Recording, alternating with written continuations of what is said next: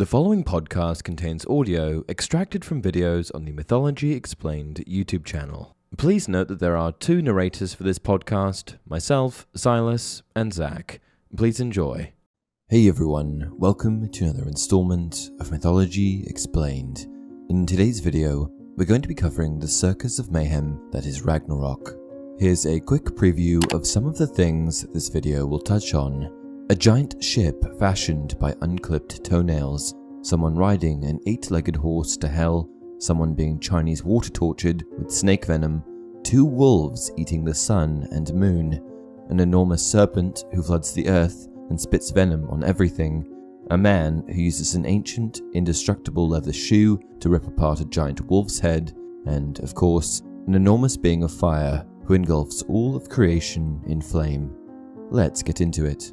By the contrivances of Loki, Balder, Odin's son, he who is loved by all and a shining beacon amongst the gods, is pierced and killed by a mistletoe dart. This is a moment of great portent, for it was prophesied that Balder's death meant Ragnarok was nigh.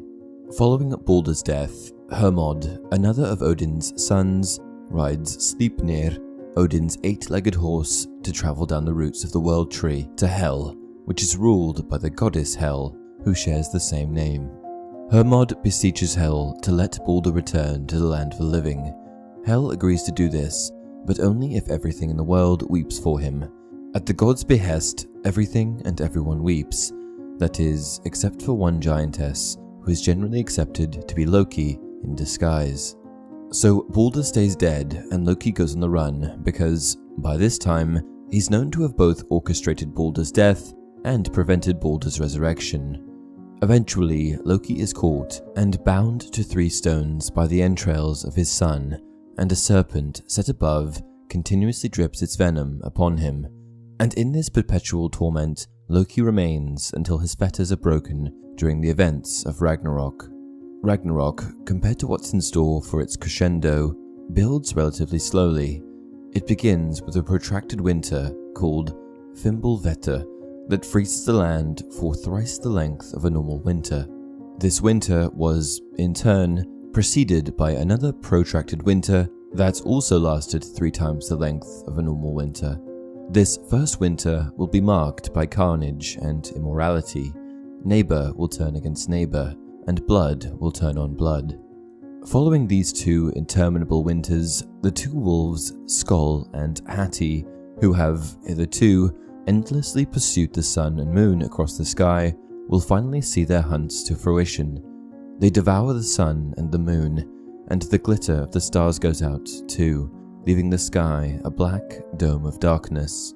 Around the same time, a massive earthquake rolls through the land, felling trees, leveling mountains, and ultimately destroying all bonds that fetter the mortal and immortal alike, which sets up 2 things. Fenrir, one of Loki's spawn, who has been chained to a rock since time immemorial, is freed, and Loki, who has had venom drizzling on his face since he killed Balder, is also freed. Loki marshals the dead and leads them against Asgard, and Fenrir, more gaping, charges forward with his bottom jaw to the ground and his upper jaw to the sky, devouring everything in his path. Concurrently, the world serpent becomes enraged, and as he maneuvers his colossal bulk to the shore, he causes the oceans to rise and flood the land. He also starts spitting venom everywhere. Naglfar, the nail ship, is shaken free from its mooring. The unclipped fingernails and toenails of all the deceased are the material from which this great ship was wrought. The earth, now flooded, is easily navigated by the Naglfar. It will be crewed by an army of frost giants and captained by Hrym. Amidst all this chaos and upheaval, the sky will be rent open, splitting into a gateway through which the armies of Muspelheim, the realm of fire, will ride forth. Surtur, the giant chief, will charge through first, brandishing his fiery sword. To recap, here are all the forces which have rallied to assail Asgard: Surtur and the fire giants, Hrym and the frost giants, Loki and the hordes of Hel, Fenrir, the giant wolf, and the world serpent. Also, Garm, the vile hound that guards the entrance of the underworld, breaks free and joins the fray. All of these forces converge on Asgard, and the Bifrost, which is the rainbow bridge that connects Midgard to Asgard, is destroyed by their passing. As these events occur, Heimdall blows his mighty horn, Gjallarhorn, which alters the gods to take the overwhelming force that is mustered on their doorstep. Odin rushes to Mimir's well to take counsel one last time with his most sage advisor. The very structure of Yggdrasil, the world tree, is shaken. Everyone is filled with fear, and creation itself hangs in the balance. The Aesir prepare for war, donning their armor and equipping their weapons. The Einherjar, the heroic dead, handpicked by Odin and ushered to Valhalla by the Valkyries, at long last will be hard put to the trial for which they've been groomed for so long, endlessly feasting and fighting. At this stage, the armies of Asgard march forth to meet their attackers head-on. The field of battle is Vigrid, meaning plain where battle surges.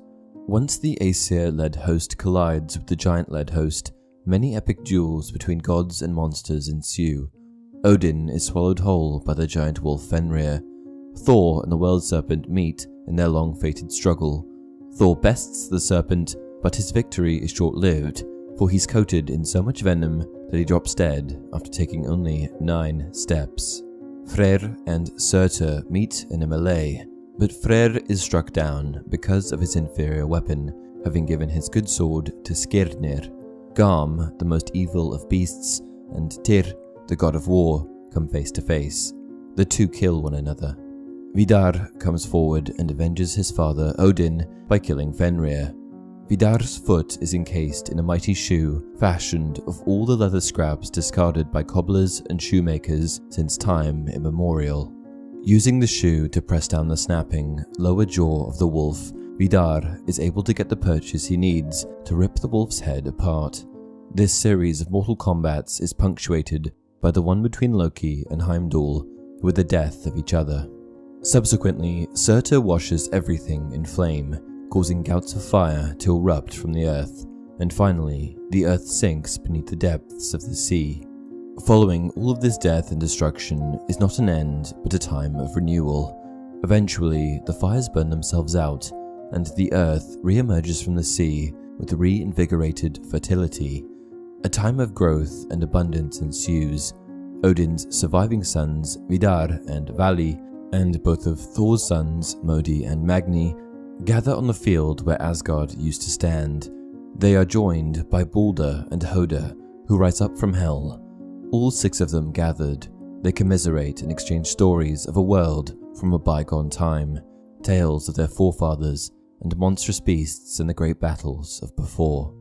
Fortuitously, the sun, shortly before being swallowed, begot a daughter, so the skies were bright once more, and 2 humans, Lif, meaning life, and Lifthrasir, meaning life-yearner, both took refuge in Yggdrasil. They return to the earth and begin the repopulation of the human race. And that concludes all of the events of Ragnarok. Thanks for watching. Until next time, a stupid man stays awake all night pondering his problems. He's worn out when morning comes, and whatever was, still is.